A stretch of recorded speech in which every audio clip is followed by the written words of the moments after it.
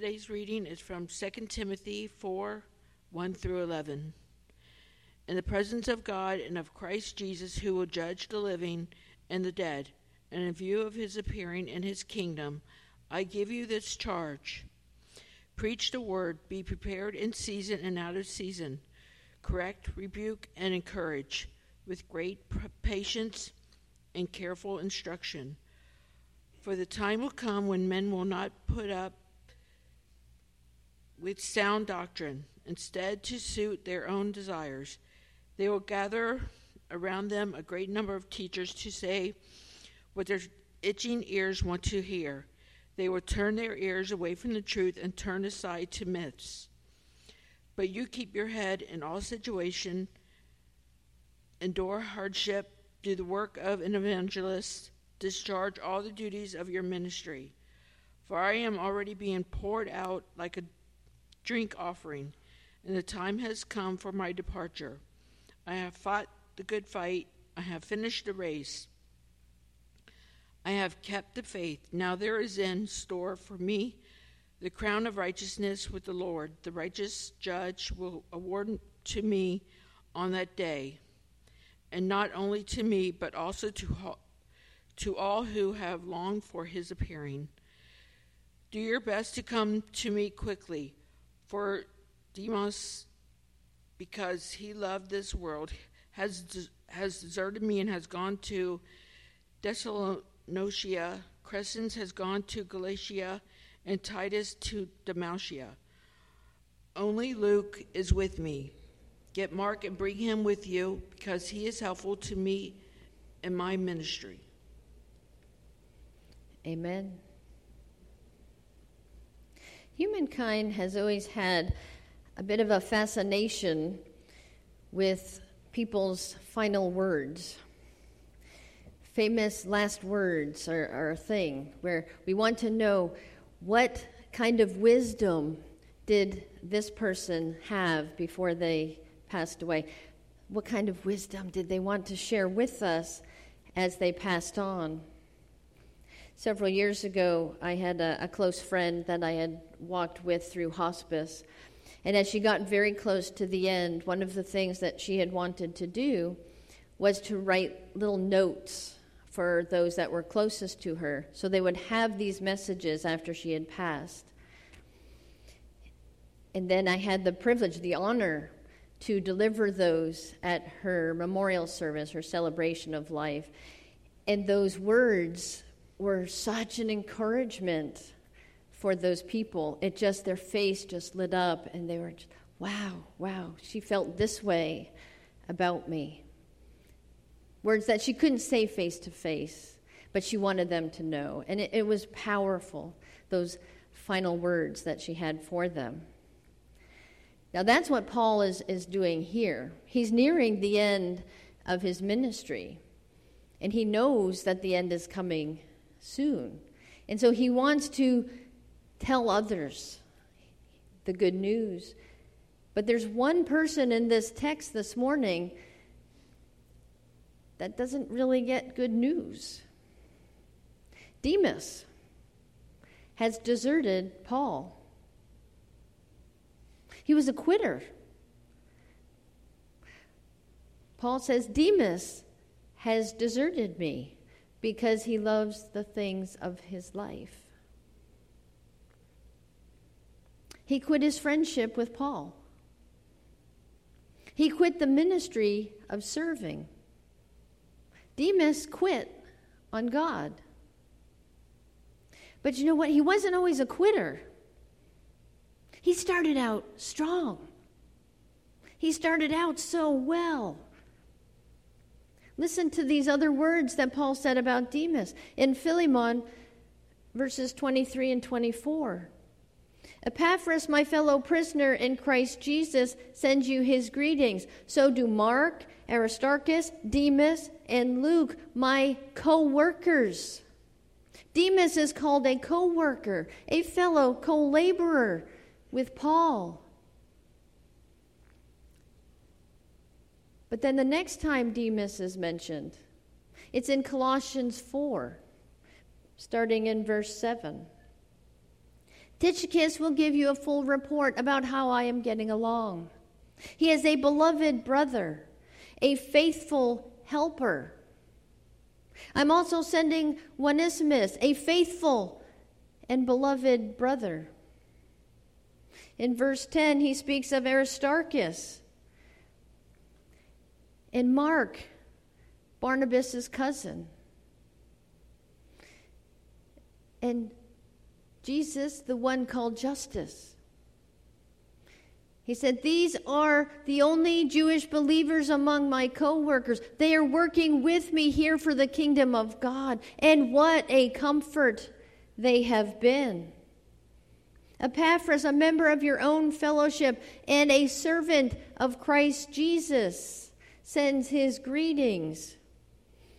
And he finishes up. Paul says, Luke, the beloved doctor, sends his greetings. And so does Demas. After a list of commendations for men serving with Paul, it ends with, and Demas. Nothing more. No accolades. No praise. Just the mere mention of his name. He was there. Nothing kind to say about him.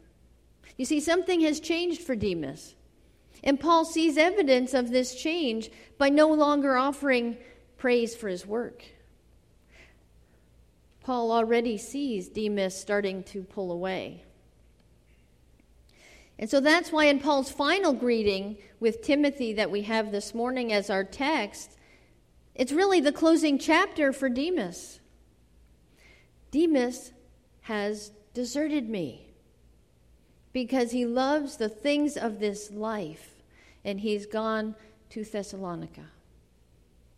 How does one go from being the fellow laborer of Paul, a co-worker of Paul in ministry, to a quitter?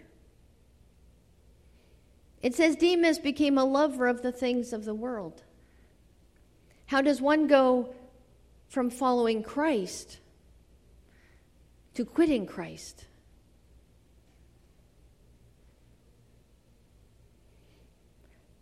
One way is because we let ourselves get tired. We let ourselves become too weary. Life is burdensome. It's hard. Jesus told us in John 16, I've told you these things so you may have peace, because in this world you will have trouble. But take heart, I've overcome the world. You see, we find our rest in Jesus. When God created the world, it says that he rested on the seventh day. That wasn't because God needed to rest. He was setting an example for us because we needed the rest. We find rest when we set time apart to be alone with God. Matthew 11, verses 28 through 29 says, Come to me, all who are weary and heavy laden. I will give you rest. Take my yoke upon you and learn from me. I am gentle and humble in heart, and you will find rest for your souls.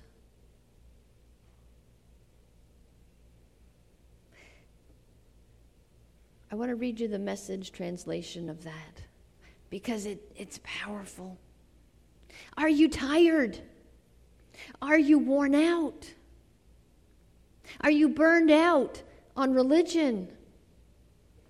Come to me, says Jesus. Get away with me, and you'll recover your life. I'll show you how to take a real rest. Walk with me. Work with me. Watch how I do it. Learn the unforced rhythms of grace. I won't lay anything heavy on you. Keep company with me, and you will learn to live freely and lightly. Are we keeping company with the one who gives us rest?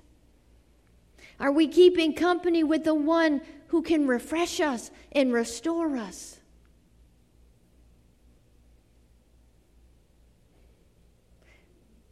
We all get tired. When I was going through my cancer battle years back, I had the surgery. I had gone home after a few days, and I was getting poked and prodded with needles, and hadn't even started the chemotherapy and radiation at that point, but I was tired. And I was going through a series of seizures that the doctors couldn't figure out, and so they said, you need to bring her back to the emergency room.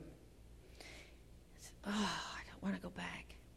And so I'm sitting in the emergency room in the bed, and they're sticking me with needles again. Oh, we need some more of this. We need blood for this. We need blood for that.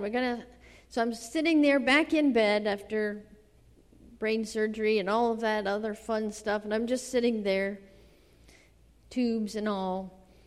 And Jay happened to be in the room with me, and I looked over at him, and I said, I'm done. I looked at him, I said, I quit. I said, I can't do this. I'm tired. And he looked back at me, and he said, don't you ever say that again. Don't you ever say I quit. This is God's battle. You go to him. You take this to him. I had to find my company and rest in Jesus. You see, what I was doing was trying to be strong for everyone else in my own strength. Because I hadn't been spending the time with the Lord that I needed to. Honestly, there was an element of pride in that. In the idea that I'm strong enough to get through this. I was only strong enough as long as I kept company with the Lord and depended on his strength to get me through. That's when I set deliberate times with the Lord into each and every day.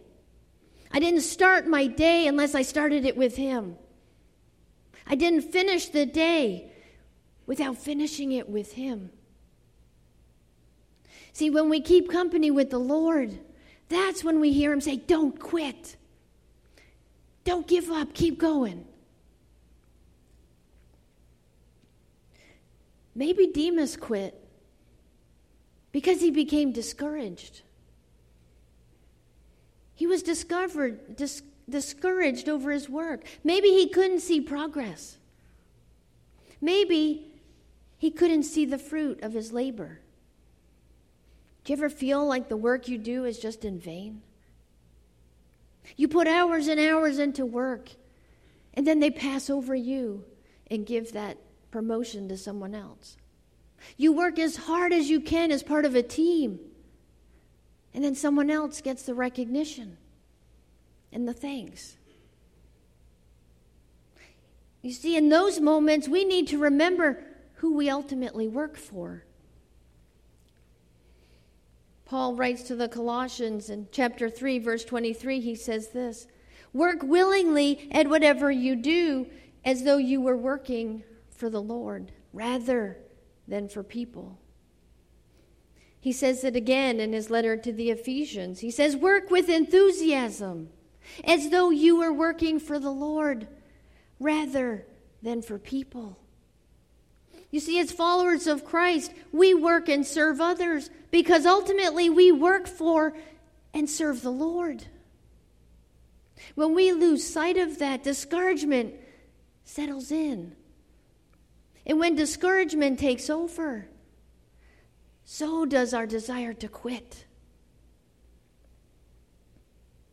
And while our earthly bosses might tell us to quit and move on, our heavenly master says, don't quit. The best is yet to come. Paul reminds the Galatians in chapter 6, verse 9, let's not get tired of doing what is good. At just the right time, we will reap a harvest of blessing if we don't give up. Don't quit. Maybe Demas quit because he was looking too closely at the people around him instead of Jesus. Maybe he was looking around instead of looking up. Oftentimes, we let the expectations that we put on others and the disappointments we experience because of that get in the way of our relationship with Jesus. People will always disappoint us. We're human. And if we base our life of faith on the behavior of others, we're going to get discouraged. We'll get disappointed.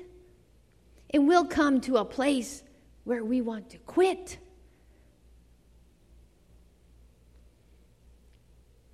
Jesus will never disappoint us. The writer of Hebrews tells us in chapter 12, since we have so great a cloud of witnesses surrounding us, let us also lay aside every encumbrance and the sin which so easily entangles us. Let us run with endurance the race that is set before us, fixing our eyes on Jesus, the author and perfecter of faith, who for the joy set before him endured the cross, despising the shame. And he sat down at the right hand of the throne of God. We need to keep our eyes on Jesus, not others. Jesus was the author and finisher of our faith, not those around us. Jesus endured the cross for us, not our fellow Christians. The Lord did. There was a lady who went to her pastor one day, and she said to him, I'm quitting the church. I won't be coming back anymore. And the pastor asked her why. She said, I see people on their cell phones during service. I see people gossiping during service. She said, and some of those people just aren't living right. They're all hypocrites, she said. So the pastor got silent, and he thought for a moment. He said, okay, but can I ask you to do one thing before you make your final decision to quit? And she said, sure, what? He said, take this full glass of water. He said, I want you to walk around the church 2 times. And don't let any of the water fall out. She said, sure, I can do that. And so she went into the sanctuary and she did that. And she came back, she handed the glass to the pastor, and she said, here, it's done. And the pastor asked her 3 questions. Did you see anybody on their cell phones? No, she replied. Second question he asked, did you see anybody gossiping? Again, she said, no. He said, well, finally, did you see anybody that you would classify as living wrong? And she said, you know what? She said, I didn't see anything because I was so focused on this glass so that the water wouldn't fall. And he said to her, when you come to church, you should be just that focused on God so you don't fall. That's why Jesus said, come and follow me. He didn't say, come and follow other Christians. We're not to be looking to others to validate our faith with the Father. We can't let our relationship with God be determined by how others relate with God. Our relationship with God should be determined only by how focused we are on Him. When we take our eyes off Jesus, it's easy to say, I quit. But with our eyes focused on Jesus, we find one who will never let us down. We find one who will never disappoint us, one who will never let us fail. You will hear him say, "Don't quit." Maybe Demas quit because of the persecution he was facing. Paul experienced death threats. He was in prison for much of his ministry for the sake of Christ. Maybe it became unbearable for Demas. Across the globe today, Christians face persecution for their faith, in some cases losing their life for their faith. That's hard for us to grasp. Our persecution may involve being treated unfairly, being mocked, ridiculed, in some cases rejected by others for our faith. But this is what Peter tells the Christians for suffering in 1 Peter chapter 4. Dear friends, don't be surprised at the fiery trials you're going through, as if something strange were happening to you. Instead, be very glad for these trials. They make you partners with Christ in his suffering, so that you will have the wonderful joy of seeing his glory when it's revealed to all the world. If you are insulted because you bear the name of Christ, you will be blessed, for the glorious Spirit of God rests upon you. In our suffering for Christ, we identify with Christ. The great preacher John Wesley, he was familiar with persecution for the cause of Christ. He traveled on horseback through the meadows and the mountains to preach the gospel. Everywhere he went, he was ridiculed. He was disrupted. He was heckled. On some occasions, they even threw rotten vegetables at him. But then there was that one time, a brick hit him in the forehead just above his eye. And very calmly, very gently, he pulled out a handkerchief and wiped the blood away and continued on with his sermon. But then there was that one day Wesley was riding his horse through the wilderness, and it dawned on him that 3 days had passed, and there was no mocking. There was no persecution. There was no opposition at all. Not a brick, not an egg had been thrown at him in 3 days. And upon this realization, he got alarmed. He hopped off his horse. He got on his knees. And he started praying. God, show me where, if anything, where have I faulted in my life? Where is there fault in my relationship with you? Lord, show me, please. And at that moment, there was a thief on the other side of the hedge who recognized the great preacher and thought to himself, "Oh, I'll get that guy." He picked up a brick and he threw it at the preacher. He missed and landed next to John Wesley. But in that moment, John Wesley leapt to his feet joyfully, exclaiming, "Thank you, Lord. I know now that I still have your presence." We don't like to hurt. We don't like to be in harm's way. We avoid pain at all cost. And so when suffering comes, we prefer to get out of it. We would rather quit than suffer.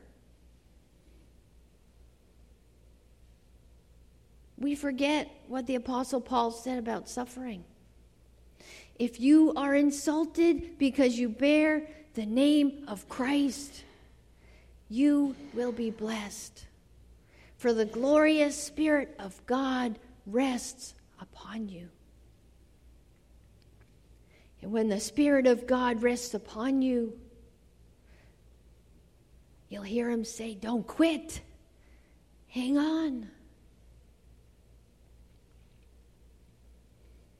It's interesting that before Paul speaks of Demas quitting, he warns Timothy of all the ways that he too could be led to quit.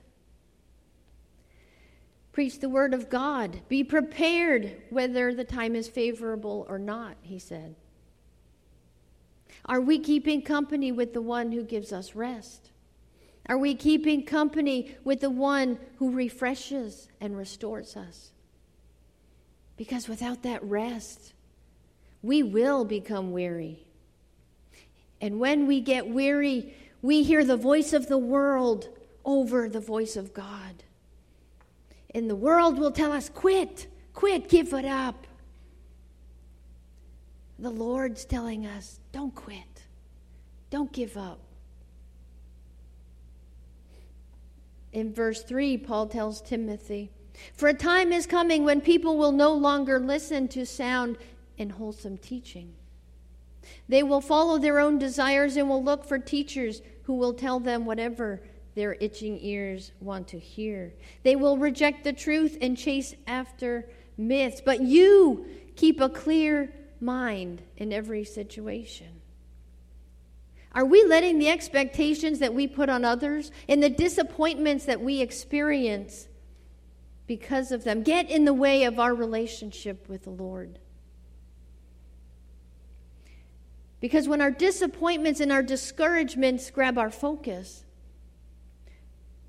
the voice of the world gets louder.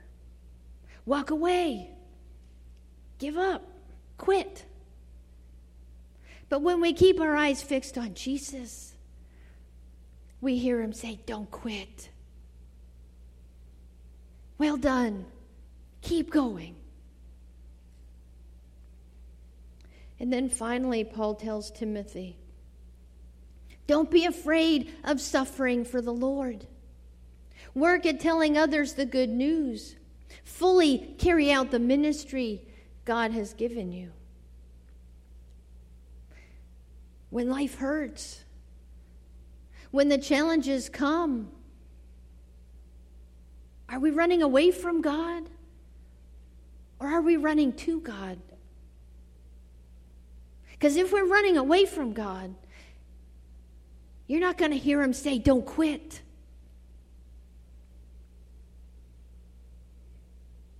If you run to him, his arms are open wide. Come, child. I'll give you the strength to keep going. Don't give up.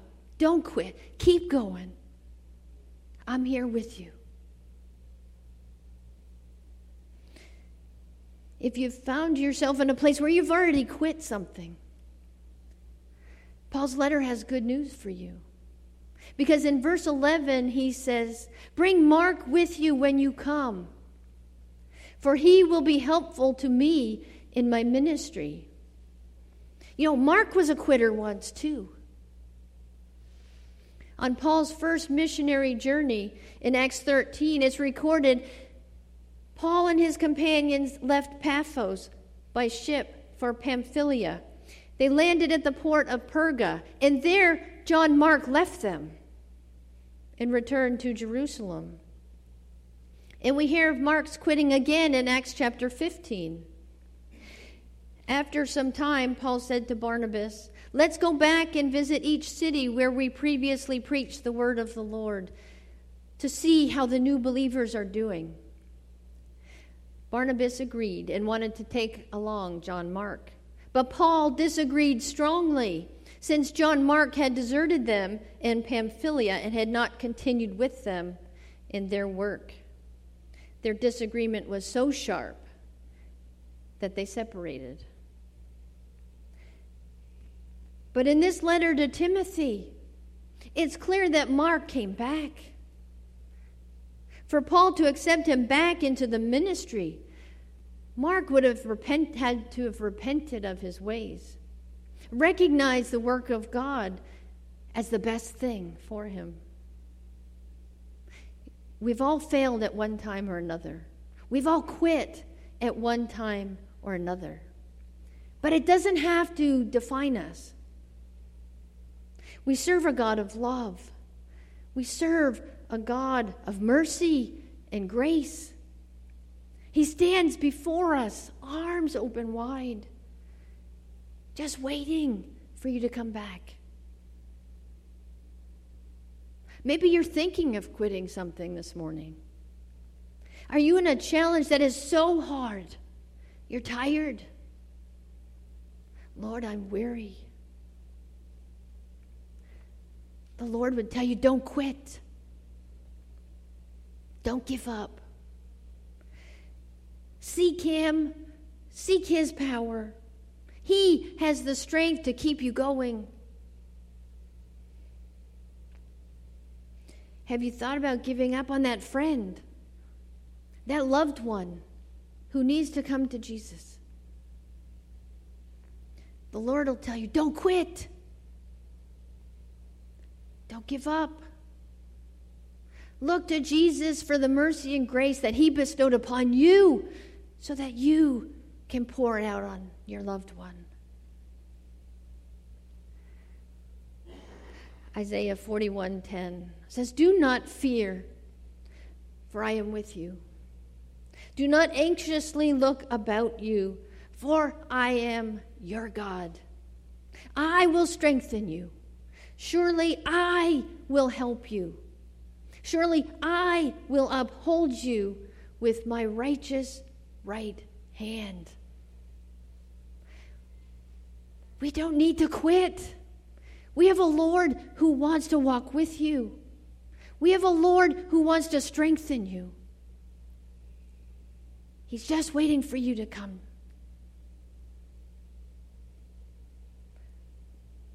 The Lord says, don't quit. Don't give up. That world out there, it's only going to cause you to stumble. But the Lord will strengthen you. The Lord will help you. The Lord will uphold you. Don't quit. Don't give up.